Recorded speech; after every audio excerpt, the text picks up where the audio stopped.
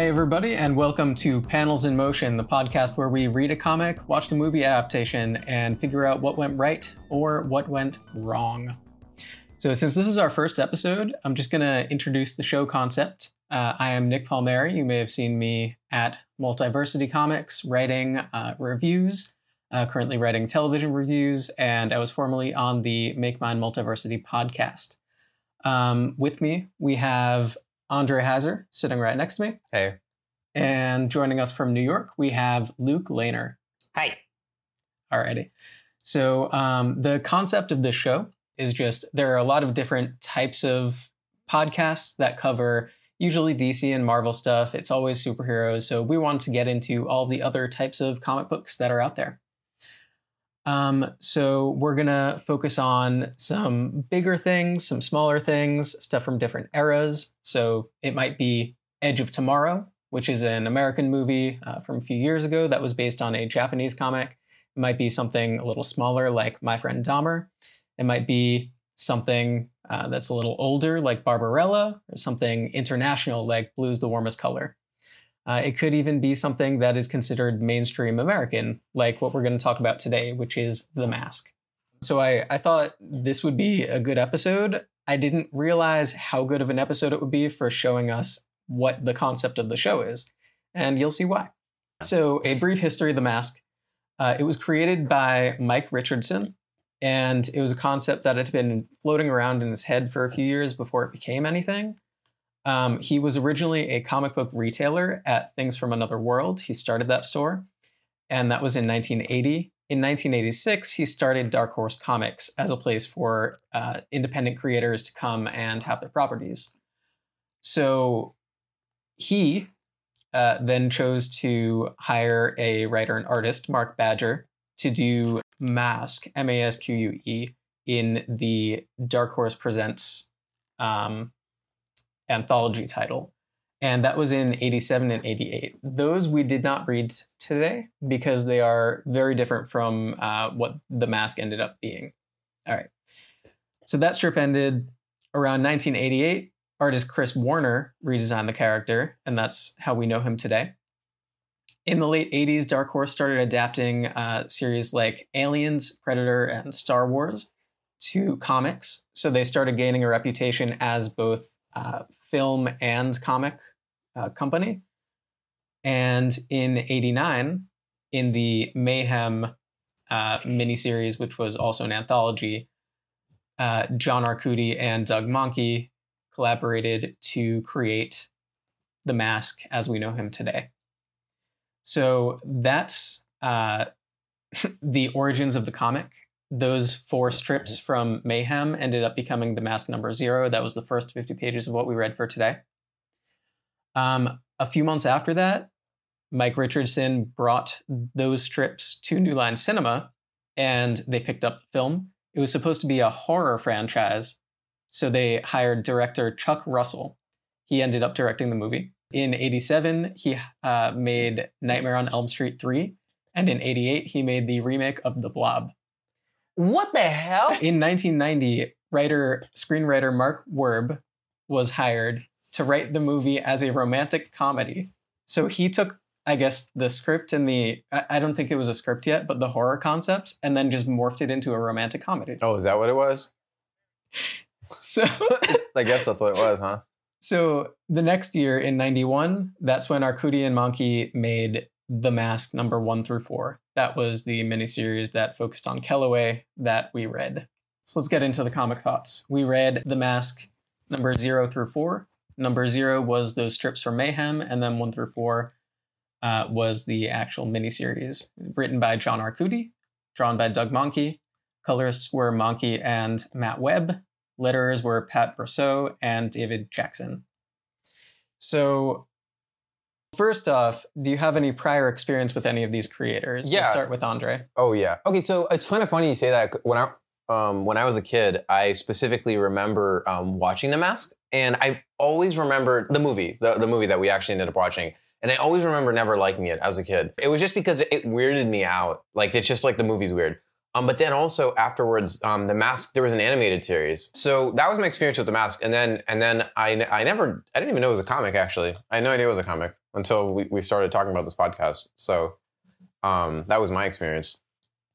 All right. And then Luke, what about you? I knew that it was a comic at some point in my life, but I never actually read it or, I did watch it a lot as a kid. It was one of those movies that you would see on cable at night that you would just, turn on, and it would be, what you would watch one or two scenes a million times, but you would only watch the ending once or twice. So, the beginning once or twice.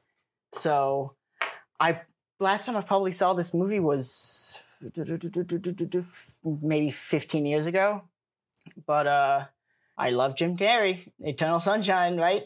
Oh yeah, Jim Carrey's cool. Okay, sweet. And then for me, so John Arcudi, I've read some stuff by him. I've actually read something by both this writer and artist together. They made a comic also for Dark Horse. It was called Major Bummer. I read the first few issues of that. But Doug Mahnke, John Arcudi is mostly known for his work at Dark Horse, specifically his stuff in the Hellboy universe with the BPRD title. But I have not read any of that.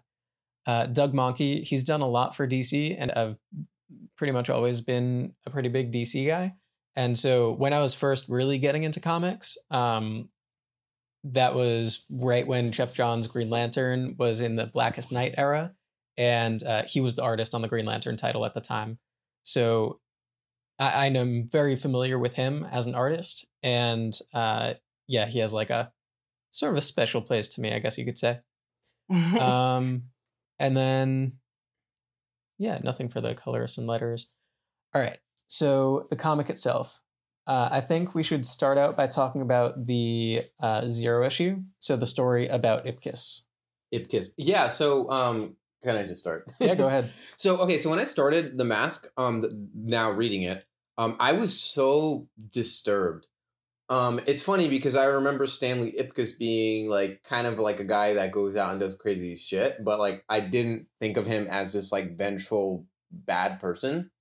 So it was kind of interesting when you're introduced to him and he starts just immediately doing bad shit. And I'm like, oh my God. And the first issue 0, I was just like, by the end of issue 0, I was just like, oh my God. Like that's how I felt. I felt horrible inside. But then it kind of dawned on me. The end of issue 0 was when the girlfriend kills him. Yeah, exactly. And then when he died, especially, I was like, wait, what the hell? He's the main guy character. It was so confusing to me. And I was just totally it repulsed me. And then I realized, it dawned on me that was the intention, most likely. And then I thought about how it was made. It was made in the early 90s, right? Late 80s. It was 88 or 89. Yeah, so it kind of made sense in my head, thinking about like the culture at the time and thinking about like this is I feel like commentary in some ways, but it was good.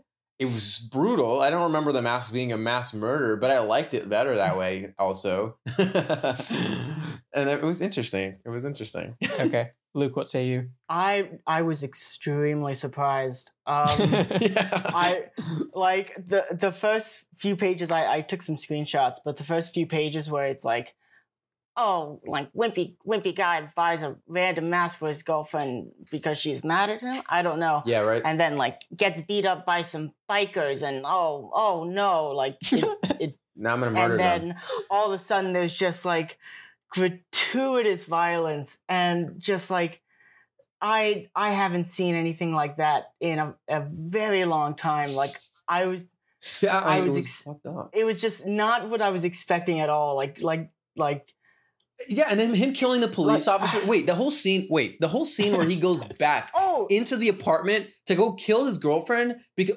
I think he was gonna rape her. I think that was what he implied that he was going to do in the text of the comic. And he was gonna I'm gonna go back and he's gonna do some bad stuff. He implied it was bad stuff. So you can only assume. And he goes back and that's when it gets really messed up because I'm like, oh my God, bro. Like your girlfriend just broke up with you because you became insensitive. And now you're gonna go back and kill her? And then he goes back and then he starts killing all these cops. And then he's like telling the cops, like, step aside, let me just kill my girlfriend for a sec. And like I was so shook, man. I was like, this is messed up. This person is bad. So I was really, really like, and then the whole scene where he's in the city just killing cops and he's just like, ha ha ha ha, and he's exploding cars. And I was like, are these guys not getting it? Like, why are you trying to kill him? And then I just gotta say, I love the ending. Like when she killed him, I was like, fuck yeah, I love her character in the comic. I love her character in the comic. Cool. Yeah, I had to. I actually went back a few times, like when he pulls out the bazooka and like blows up everyone in the apartment. I was like, it never really got through to me that he was killing cops. And then when that happened, I actually went back like 4 or 5 pages and was like, oh wait, he's killing cops. This isn't funny. Yeah. Oh, okay. Dude, the scene where he's fucking around with his teacher, his old teacher. Yeah, that was. I did not. I didn't like that. Really quick, I just want to say, when I first started reading, I had a completely different like perspective from you two, because I've read like a lot of stuff like specifically from this time, and as I was reading it, I was like, okay, typical late 80s comic, like independent comic. Yeah. It's like, this is honestly pretty par for the course. It's definitely better, like better written, but like in terms of content and what it's doing, it's pretty similar to a lot of other stuff that was out there at the time. No, yeah, and reading this, like I remember, I thought of some scenes in Watchmen that were kind of bad, not bad, but like grotesque. Yeah. So I kind of thought yeah. that too, but I didn't think about, because I still thought it was super violent. And I was like, what the fuck? Mm-hmm. And wait, can we just talk about how he started wearing camouflage? Like what? I loved that. What happened, bro? I loved it. What do you mean? Like the sudden goddamn changes that he goes to a fucking army like secondhand store and just buys fucking camo pants. Yeah, like what are you doing? What are you doing, bro? He just fucking hanging out on the couch, in his camos, drinking beer, watching TV. Like, who the fuck are you? Dude, your girlfriend loves you. You're just like acting like a jerk. Like can't you have a little bit of self-awareness? What is wrong with you? Oh my god! I'm going through it right now, and I'm just reliving the horror. I hated it, but I loved it. Yeah, me too. No, me too. I gotta say that I did like it. It was just like, whoa. So what really stood out to me in those early or in the Zero issue was just the fact that it was very violent, but it was also really like Bugs Bunny-esque, but with real consequences. And that it wasn't something I was like unheard of, but it hadn't been done a lot. I feel like that sort of concept has been done a lot by today. But like specifically, I'm looking at the page where he like just, you see the guy who has the muffler like in his head. That was so stupid. Yeah, because that's how it would happen. That was so funny. Yeah, and just his mannerisms in the art. They're very cartoonified when he has the mask on. Yeah. And all that really stood out to me. So we can get on to the actual miniseries. Yeah. And yeah, with that, we can also talk about like the different techniques that the creators employed throughout the whole thing. So first, I just want to say, I think it's interesting that now I understand, because I was like, why are you showing a character that dies so quick? But now it makes sense that it was in issue 0. I didn't realize that until you just told me. Yeah, well, not just issue 0. It was like serialized in a like different miniseries. Yeah, exactly. Yeah. So that makes more sense now. I was a little confused, but I like their switch. I love their switch to focus on Calloway. I thought that was awesome. Also because he's a better character. Mm-hmm. Yeah. I was wondering why it might just be me, but in the issue number 0, I was like, why are they focusing on this random ass cop so much? Like, what's the deal? And I don't know if it was, pre-planned that he was going to be a main character, or when they decided to write more, they were just like, oh yeah, we have this guy, let's do this. Mm-hmm. But I'm thinking maybe like they had that in mind, or maybe they had it in mind that like the girlfriend was going to become the new Mask, and then after that, because like it was serialized, so maybe they were thinking like if the series went on, then they'd just cover all these different characters. Yeah. See, yeah, I'm guessing that's what farther on does it do that, or is Calloway just the Mask? Andre read. Yeah. Calloway isn't the only one who's the Mask. Okay. It's more. Okay. Yeah. It's like its own thing. But yeah, he is the main character for a while.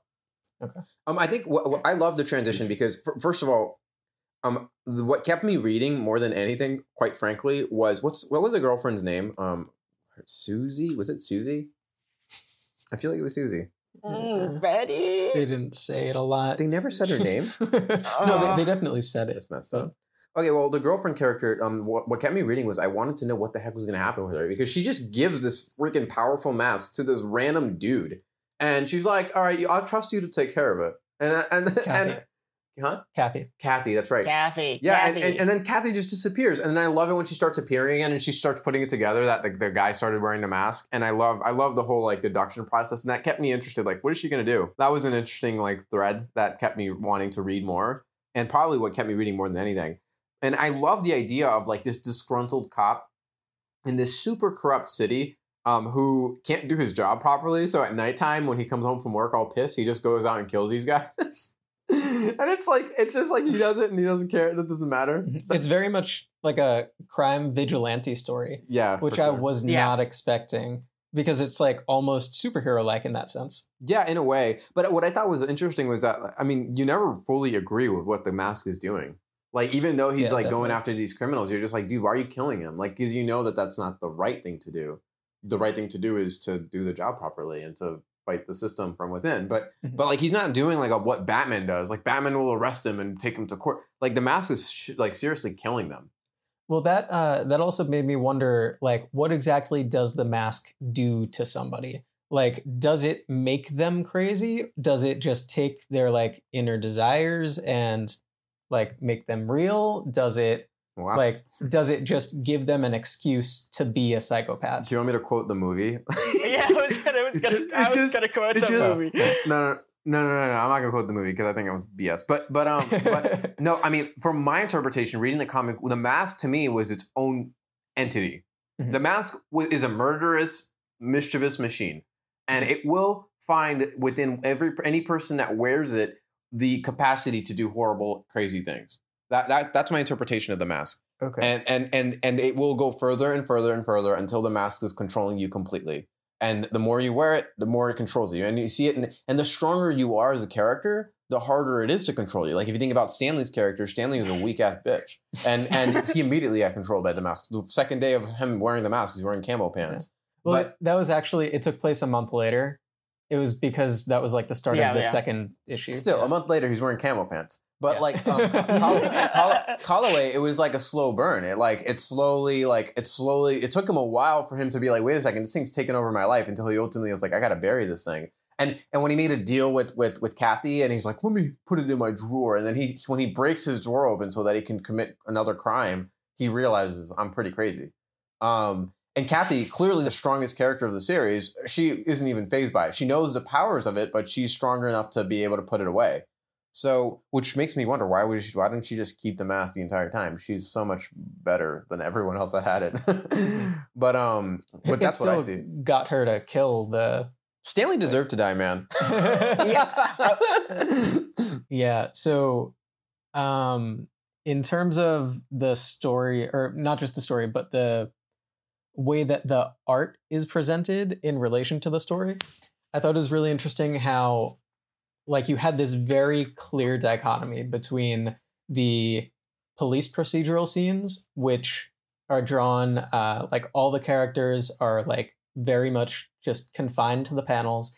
The lettering is very, like it's very structured. True. The coloring is a lot lighter. You're right. And then once you get to the mask scenes, all the colors are really saturated. The mask is literally bursting out of the panel sometimes. His lettering especially is insane. Yeah. And yeah, the actual art just becomes a lot more cartoon. So yeah, I thought all of that was very interesting, and it's something that sort of only comics can do, you know? Like technically a movie could do that, but I think the biggest difference was the fact that the lettering, in addition to the colors, the lettering was what was really insane and made each page look truly insane. Yeah. And that's something you don't get in a movie. Yeah, 100%. I totally get that. And you saying that now, I'm just going through it. I'm like, yeah, it's amazing. Like it's more like in the scenes where nobody's wearing the mask, essentially it's more like even like it's just soft colors and typical just straightforward paneling. Whereas the mask, sometimes and when he's wearing the mask, they're just like a strong yellow light that comes out of nowhere, and it's just kind of like letting like the scene, like this scene right here. They're inside the van, and it's just yellow, like straight up yellow, and it's like, where's that? You know, it's super saturated, and I totally see that. And it works really, really well, because when you're reading the mask scenes, you're like, man, this guy's crazy. It's weird. It's really, you really get engaged with it. Yeah, and then there are some scenes where like Kellaway starts like going into being a little crazy, but he's still just Kellaway, and like even then it's like an in between thing with the colors. I was gonna ask you if you guys noticed that, it was sort of noticeable, you know, towards the middle, but towards the end where, you know, he finally realizes that it's a bad thing, blah, blah, blah, blah, blah, blah. It was very pronounced. And I couldn't tell if that was just like, like he buried it at night, so this is how they represented night scenes, or if it was a stylistic choice because of the mask being more of a character in these scenes. Yeah, no, I totally see that. So how about your guys' thoughts on the art? I love the art. I thought that it was really well done. I mean, whenever I've read stuff from the 80s that you've shown me, Nick, I've always been like, this is so busy and there's a bunch of pouches. Thinking about that guy you showed me. But Rob Liefeld. Yeah. but I totally love this. You could tell that it's not even, I was gonna say you can even tell that it's from the 80s, but I'm like looking at the coloring and it's like, not even, man. It looks really good. I love it. I thought it was great. The way that they use lighting, the way that they use lighting to tell the story, the way that the backgrounds look. They really do a good job effectively visually telling the story. Like, I don't even need to read a word to understand what's going on. So, and the coloring, I'm glad you mentioned that. It actually, to me, it looks very much like a comic that was released in the 80s that was trying to look like it wasn't a comic released in the 80s. And the reason is because if you look closely, it uses the actual either marker or watercolor paint that the colorist used.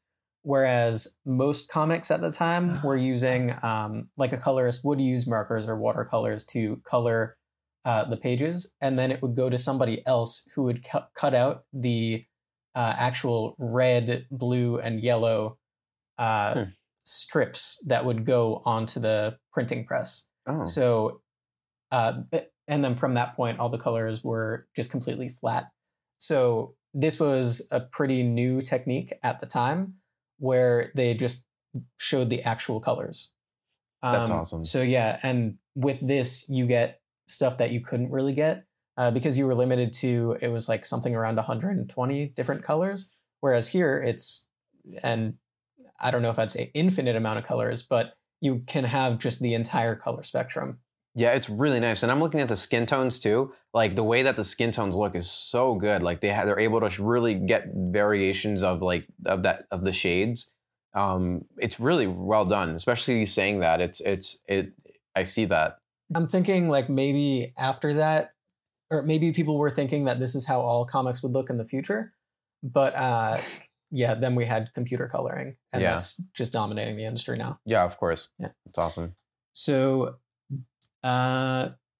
with Doug Monkey's art, Luke, we didn't hear what you thought about it. I mean, I love the architecture. So based on like issue 0, the skylines and the buildings were like nice, but not very complex.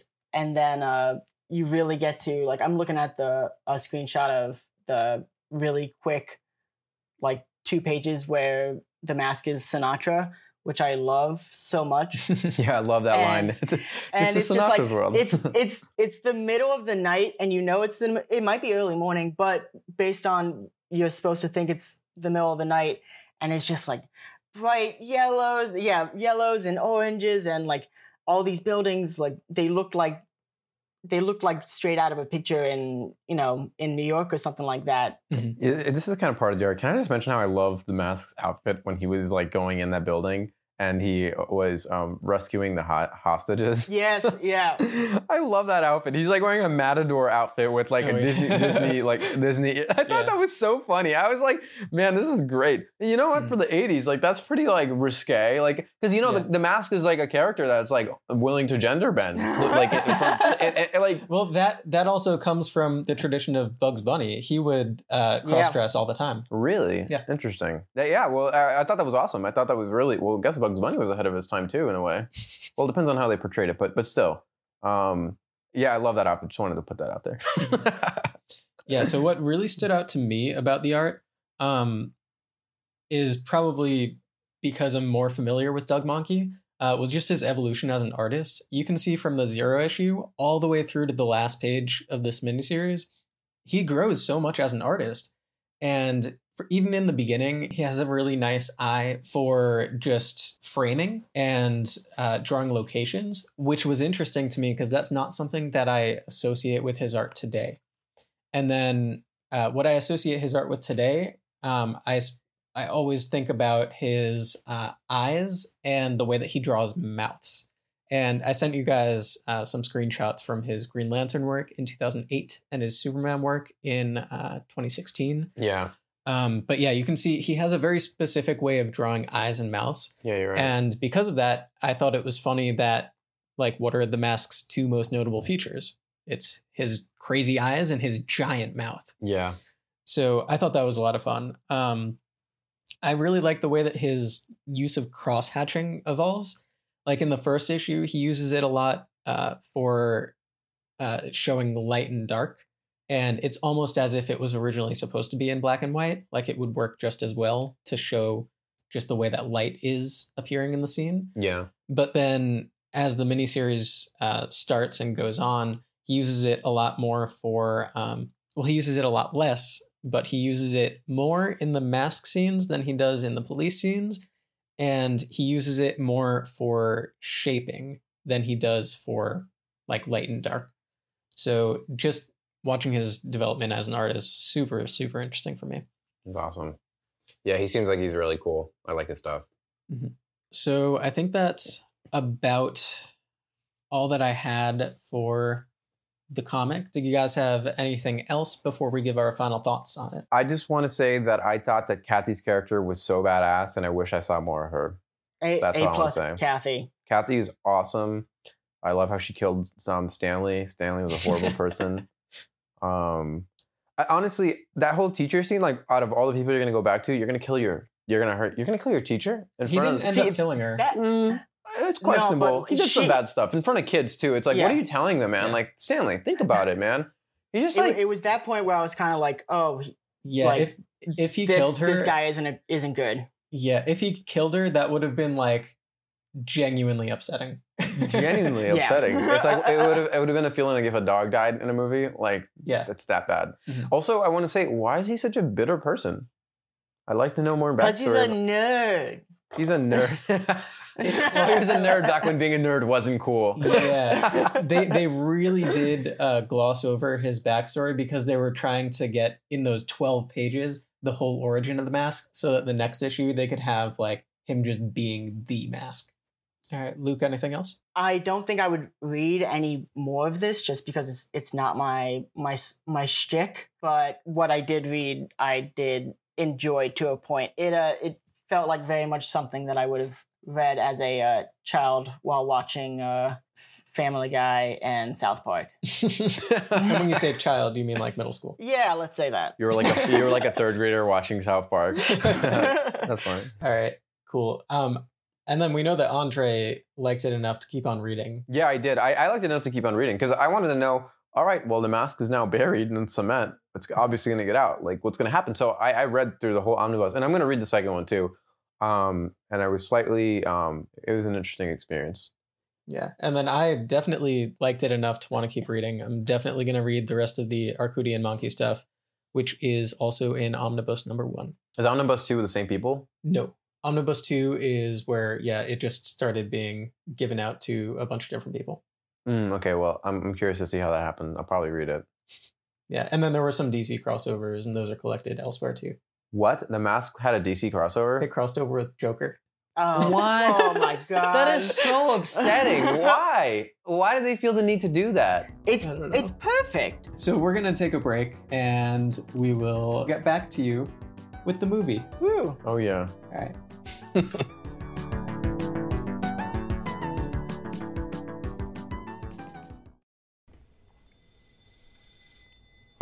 Hi, I'm Paul, the host of the Comic Syllabus Podcast, a weekly show on the Multiversity network of podcasts. We read widely and we dig deep, bringing different analytical approaches to our study and appreciation of the wide variety of comics out there. Along with comics teachers, critics, and creators, we do close readings of classic and current exemplars of the medium, and we invite you to join us every Tuesday here at multiversitycomics.com. So let's dig deep.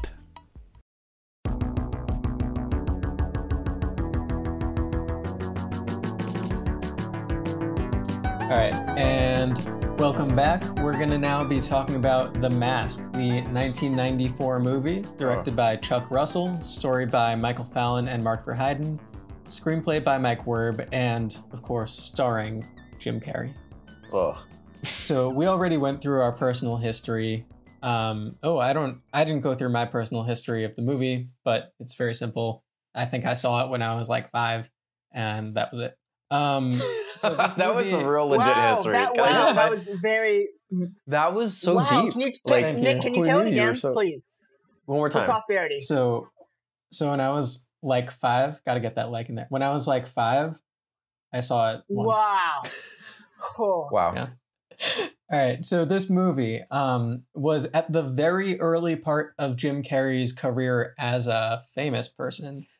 In February of '94, Ace Ventura came out, and that was his breakthrough role. And then in July of that year, his next movie was The Mask. And then in December of that year was Dumb and Dumber. Wow. So this was God like damn. right in the storm. This was like sandwiched right in between two of his biggest fucking movies. Like this it was one of his biggest movies. Yeah, well, I know, but like when you think of Jim Carrey, you think of Ace Ventura or Dumb and Dumber. You don't really think of The Mask, even though The My Mask mom was does. really. Yeah. Huh. Oh, that Jim Carrey fella with the mask. Are you serious? She thinks about The Mask. That upsets She thinks me. about it all the time. Oh my god. I told her we were doing this, and she was like, "Oh my god, I love The Mask, Jim Carrey in that." I've been thinking about Yeah. The Mask since for a whole freaking week. I can't get it out of my mind. All right, so it sounds like Andre has a lot to say, so we'll start with him. Okay. Wait, actually, first off, do we like Jim Carrey? Okay, I guess we should really preface it like that. That's a good point. I gotta say, I like Jim Carrey when he's an actor. I really love Eternal Sunshine of the Spotless Mind. I really love Yes Man, even, which is not even that great of a movie. I like his serious acting roles a lot. I've seen him in other stuff too that I don't recall, but I don't know. But I've seen him in other stuff that I enjoyed. I have not ever been a fan.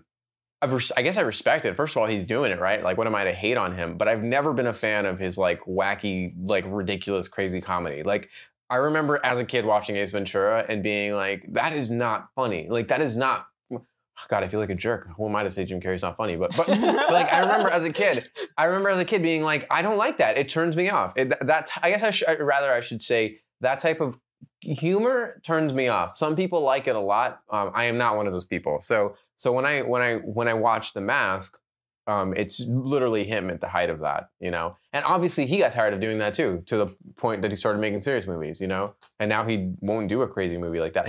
He's doing the Sonic movie now, and it's like kind of in between, Mm-hmm. But it is like, it's like wacky, but it's got a serious. But he's a serious character. But he's a serious character, right? Yeah. but you could see it's a more refined, even from the trailer, that it's a more refined. That like wackiness of his past. It's like a refined version of that. It's matured through it's like, what is it when wine gets better through it ages. It ages. Jim Carrey, nothing wrong with Jim Carrey. Okay, he's a perfectly fine dude. Not really into his comedy stuff, but that's my take. But I don't know about us as a collective whole. I feel like you agree with me a little bit, Nick. Yeah, I feel pretty much the same as you do. I guess I like his serious roles. I've never like particularly loved him, but like in Eternal Sunshine, he was good. Obviously. And then I don't like his face thing that he does. Oy. It annoys me. I can't describe why. And I feel like that's not an uncommon opinion. Yeah, it's like that's not people exactly who a hot don't like take. mayonnaise. It's like there's just a lot of people who don't like it, and you don't have to explain it. Yeah, exactly. And a lot of people like it a lot. Jim Carrey's facial expressions are the equivalent to mayonnaise, is what I'm saying here. Honestly, I totally agree with you. Yeah. So- makes sense. So Yeah, the Ace Luke- Ventura, Dumb and Dumber. Yeah, not Wait, a fan. can I just say, Luke is gonna fucking love Jim Carrey. So- Just watch. Yeah. All right. I fucking I love love him. Jim Carrey. It's because you're like, it's because you live in New York. It's because you're Also- New York. What is that? Oh, You're a New Yorker. Like my whole New No. York family, they love Jim Carrey. All right, okay. So I all in high school, watching this movie actually made me remember a bunch of things. In high school, I did not realize until now how many times we would quote The Mask or Ace Ventura or Dumb and Dumber at parties or hanging out and playing Halo. So like, I did not realize how big of a part Jim Carrey had in my life until just now. All right, so the movie itself, Andre clearly has a lot to say, so we'll just let him go. I've been waiting all week to talk about this. Like, I watched this movie. I was the first one to watch The Mask and rewatch The Mask, and I've been like holding it in like for a whole week, and I hated that movie. I just need to say that very strongly. Look, okay. with all due respect, what's the name of the guys who made the movie? I just want to let them know, like, they're so awesome. I mean, making movies is not easy. Respect, and having to do all that crap. But You're allowed to dislike a movie. Go I ahead. dislike the movie, man. I thought the movie was awful. Like the script. First of all, let's talk about what they did to the comic. They took the comic and they stripped all of like the stuff that made it unique, and then they just made it this wacky cartoon character. Like when did the Mask literally was like a visual? It was a cartoon. It was like what the fuck was that Tasmanian devil bullshit? Like it was just like yeah. what the hell was that? I was like, why is he obsessed with like little Bugs Bunny characters and he lives alone and he's a happy guy now? Like Stanley's Because, a hateful person. 6 years or 5 years after they made the comic, the definition of nerd had evolved. Yeah, well, so the Mask itself, like the Mask character was completely bonkers and in many similar ways to the comics, but mostly very different in my opinion. But like the story was so bad. Like they just assumed things like that whole love experience with Cameron Diaz's character and Jim Carrey. It's like, wait, can we just talk about how they gave us like 3 fucking scenes where they were in the same room at the same time, and by the 3rd scene, she was in love with him, and she's like, Stanley! After the 2nd scene, he's like, oh, I just can't stop thinking about You're it. like, dude, what the hell? You just saw this chick at the I bank. just feel like we're made for each other. We're made for each other, right? And I don't understand, like, she was robbing the bank. She was using him. Like, what was her motive there? So she was kind of enjoying it because they only meet 3 times. And it's not like they imply that they met any time in between. They literally are meeting for the 3rd time and they're in the park looking at the moon and fucking love. Like, are you serious? What the hell is that? That was the most whack-ass, like, old-school Hollywood bullshit that just doesn't work, period, ever. Beyond just that, her character was literally nothing. It was nothing. She was literally just an object there for him to be like, I love it. No, yeah, right, for sure, 100%. That was like messed up. And then the other female character, the one that ended up betraying him, which honestly, that twist kind of like was funny when it happened. But then when I thought about it, I was like, her character sucked too. Yeah, her character was so weak. In her first scene, I was like, oh, look, it's a woman who is actually like a person. Who's like not she's a reporter. sexified. Yeah. Wait, but then immediately she starts talking about how like, oh, that article, yeah, I used to be an advice columnist. You are a good guy. And she started talking about how he's a good guy and how women should love him. Here's what I don't really like. Like his character in the comic, his character, even though he was crazy, even though you don't really understand what was happening, and he wasn't exactly bad or exactly good, you understood that the Mask was an entity of itself that was controlling you to do the most crazy thing possible, and at the end of the day, it wanted to murder people. Like, you had this notion, even if it wasn't exactly like what you interpreted from it. Whereas the Mask in the movie is like this thing that you put on, and they kind of try to make it like that, but it doesn't work. And it's just this thing that you put on, and then you become the version of yourself that you wanted to be. Like, that's what he said in the movie. That was the fucking No, part. it was your innermost desires. Also, you're controlled by Loki? The god of mischief. Yeah, what the hell was that? And then you're controlled by Loki? Like, what? When it came to the 2 different kinds of masks, I saw Jim Carrey's mask as the Callaway in issue 1 to 4, while the villain, I don't know his name, was the Mask from issue number 0. And like very much in the face, like how grotesque it was, how like, the Mask, Jim Carrey's mask, I don't really know if he killed anyone really. He just shot a bunch of people and then they would run away. Whereas the evil mask was, shooting people and killing them. Honestly, when it came, besides the fact that I have a long history with this movie, I see this movie as 100% just, it's a fun movie to watch on cable at 11 o'clock at night, and you're going to watch half of it and then fall asleep, and then you'll watch the other half of it 2 years later. I could see the falling asleep part, but I guess you're right.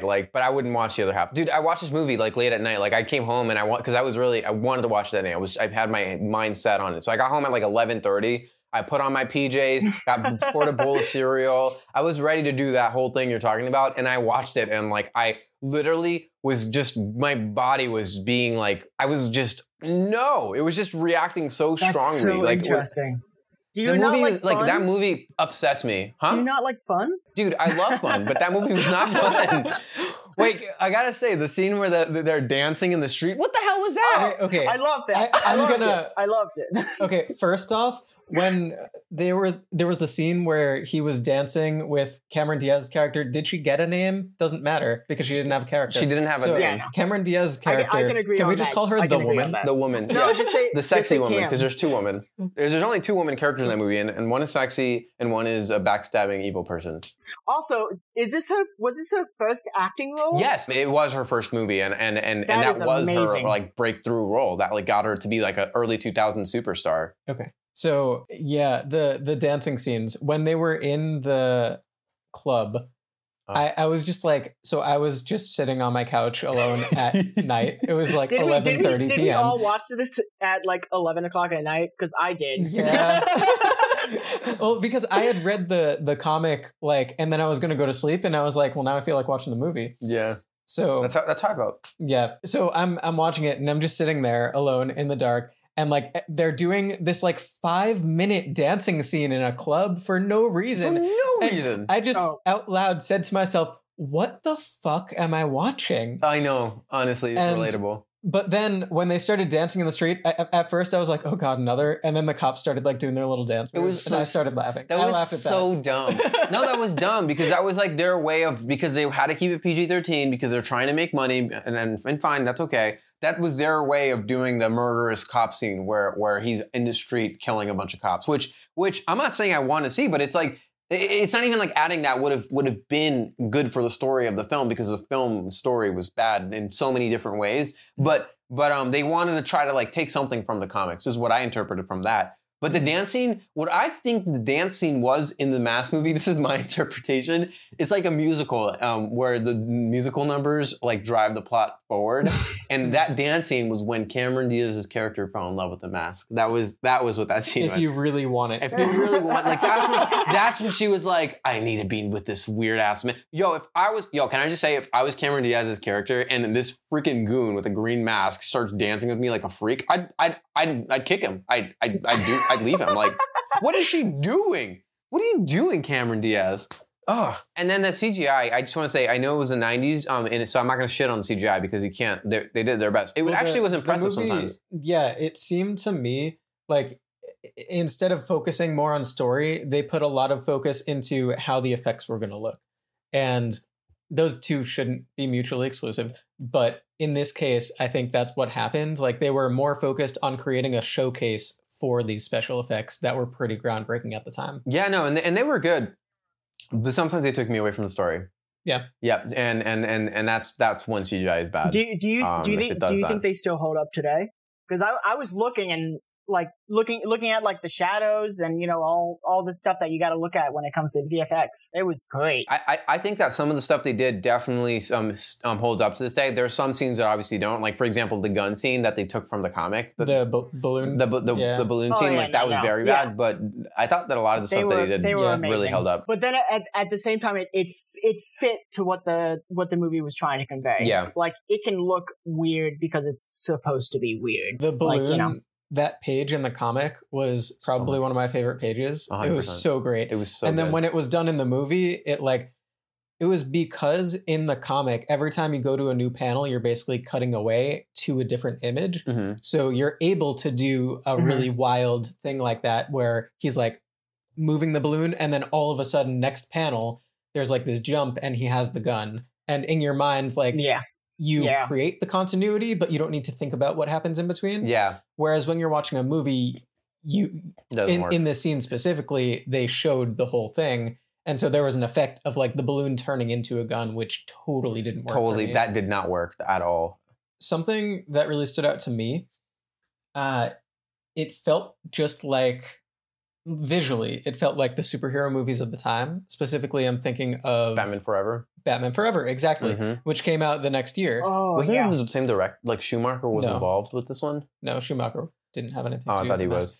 But just visually, it felt like a lot of dark alleyway type things, and the lighting, just like the pinkish purplish, like in a just studio light lot that they put on the things. Yeah, and very clearly in like a studio, like Universal lot, like number 3. And it just looked very artificial, which doesn't necessarily have to be a bad thing. But I think in this case, it felt like he was just doing things in front of sets. Yeah. And the lighting really made it feel like that, as opposed to the way that lighting and coloring was used in the comic, where they both looked not realistic, but they both had a very like sense of artistry to them. In the movie, it felt like they were just lighting things a certain way just for the sake of doing it, and it didn't even look particularly good. 100%. I think they tried to get that sort of atmosphere and lighting, and that the comics got, but due to the graphical limitations at the time, it fell flat. But it did its job like 40%. Like Who Framed Roger Rabbit. The scenes very much remind me of like something like Who Framed Roger Rabbit. Roger Rabbit was also supposed to be like exactly like that. Like the cartoons are coming into the real world, but the real world is also kind of cartoony. Exactly. It worked. I was shaking my head when you said that. I was like, it's not the same, because The Mask is supposed to take place in the real world, the real grimy world with gangsters and murder. No, it's Edge City. I know, but it's placed in Universal Studio Lot number 3. So another thing that is unique to movies as opposed to comics, music. You don't have any audio when it comes to a comic. So when I started watching the movie, immediately I was like, oh, like, God, there's all these sounds that I wasn't expecting to be here. Oh yeah, like those like slapstick sounds, right? Yeah. But also just the music itself. And all of that takes after, I guess, classic cartoons, like theatrical shorts, Bugs Bunny, and I loved the music. I loved it. It's specifically in my notes. One of my first, I think it actually might be like my second note is I love the music. Yeah. I think that it was, I'm glad you mentioned Who Framed Roger Rabbit, because the more I think about it, the more I think like, I feel like it was the same people who made it. It was the same type of music, the same type of like wackiness, the same type of like camera movement, angles, all the whole shebang. But that also gave it a very different feeling, because in this case, it felt like slapstick, because that's the music that we've come to associate with slapstick. Whereas in the comic, it was wacky, but in an off-putting way because of the lettering. Exactly. No, but that's what I'm saying. In the movie, in the comic, the humor was there, the wackiness was there, but it was rooted in this like deep seriousness that like kind of made you feel a little uncomfortable, but it also made you laugh. So it even though like he made the balloon thing, that was hilarious. That made me laugh out loud. I love the scene where she has the thought bubble and she puts Stanley face plus like that mask. Like all of that is hilarious. But it's at the end of the day, there's like a seriousness to it that just doesn't put it in the same category as the humor that is portrayed in the movie.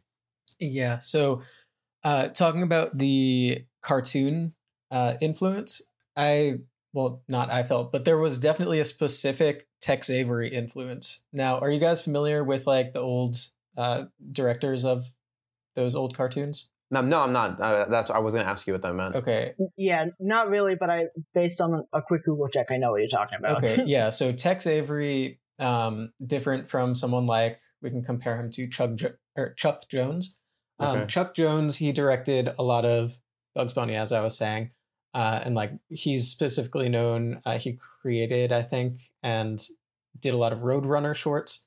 And so his stuff, to me, it's funny, and there are a lot of very distinct wacky beats, but they're also very structured and very distinct wacky beats. Mhm. Whereas Tex Avery is just pure insanity the entire time. It's like you could basically pause at any frame and it would something really wild would be happening and everything is really exaggerated. And that's what he watches. He watches that wolf cartoon of the wolf guy like watching the Oh. like woman. That was from a Yeah, Droopy cartoon, yeah. which Droopy was one of Tex Avery's big characters. Oh, I didn't realize that. I was wondering what that cartoon was. I didn't even really know what it was. Mhm. It was off-putting. Yeah. And the CGI wolf head, classic. So do you see this movie more when it comes to this like movie and the animation styles and stuff like that? Do you see it more as a tribute to Tex Avery compared to the actual comic mask? Or Yeah. do you think it was just a beat that they used to make it funny? No, it's a little of both. Like they were definitely trying to pay tribute to him, and I think that influenced the way that they made the character in the movie. But I don't think that it was like meant to be anything more than just like a reference to it and like inspired by. Mhm. Yeah, that just it did form the character in a very different way. Yeah, I could see that. Yeah, I mean, it was modeled after that. And I also wondered because there was that scene where the cartoon like happens and it's the wolf watching the woman and then like the eyes pop out of his head. Yeah. And then we see the same thing when the mask is sitting in the club watching Cameron Diaz do her thing and he does all the same motions. That scene, it made me think like about how in older cartoons, and it was the 40s, so like times were different and the portrayal of women was very different, but it felt like they were taking the portrayal of women in those old cartoons and placing it in live action. And I don't think that excuses it at all. And I don't even think that it was conscious. And I think it's also just a problem of the movies of the time. But I thought it was interesting to see the parallel. I thought it was interesting that they, I think that's, it's funny because they did that, and I totally don't think it was thought through. I totally don't think it was conscious.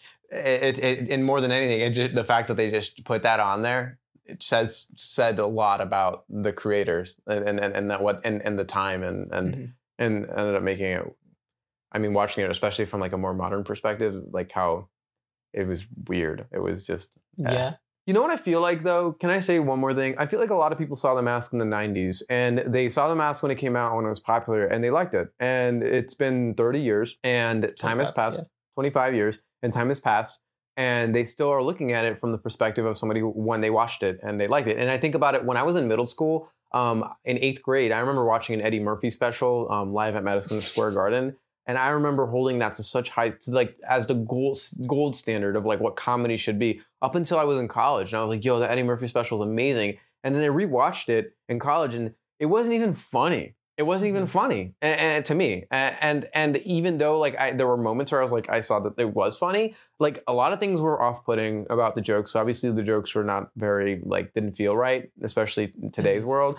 And a lot of it wasn't funny. So I feel like a lot of people look at The Mask, like your mom looks at The Mask. No, I think a lot of people have that sort of reaction, but they also hold on to the opinion that they had every time that they rewatch it. Yeah. As opposed to coming in and purposely seeing it with new eyes. Why? That's a horrible way to see movies. That's just not how you should experience it. I see the movie as a perfect time capsule of the early 90s, and I see the comic as a perfect time capsule of independent comics in the early 90s or late 80s, early 90s. You know, that was really well said. Yeah, I can agree with that. I agree with that. Solid. This is from Starlog Magazine number 206. This was released in, I believe, 94, late 94. And it was an article about writer Mark Verheiden, who ended up going on to write some comics. He ended up being like a Superman writer in the early 2000s. But this was in 94. He was primarily a screenwriter. And this quote, okay. In some ways, The Mask is easier to do as a movie than a comic, because you could do all the crazy, cartoony, loony stuff in live action as opposed to panel to panel. It was really quite liberating, and you could have The Mask do anything you wanted to. It was up to your imagination. That just makes me think, like, has this guy ever read a comic before? And it also makes me think, like, because modern day, I think a big thing that people who read comics say the reason they love comics is, quote, they have an unlimited special effects budget. I love that. That's a great way to say it.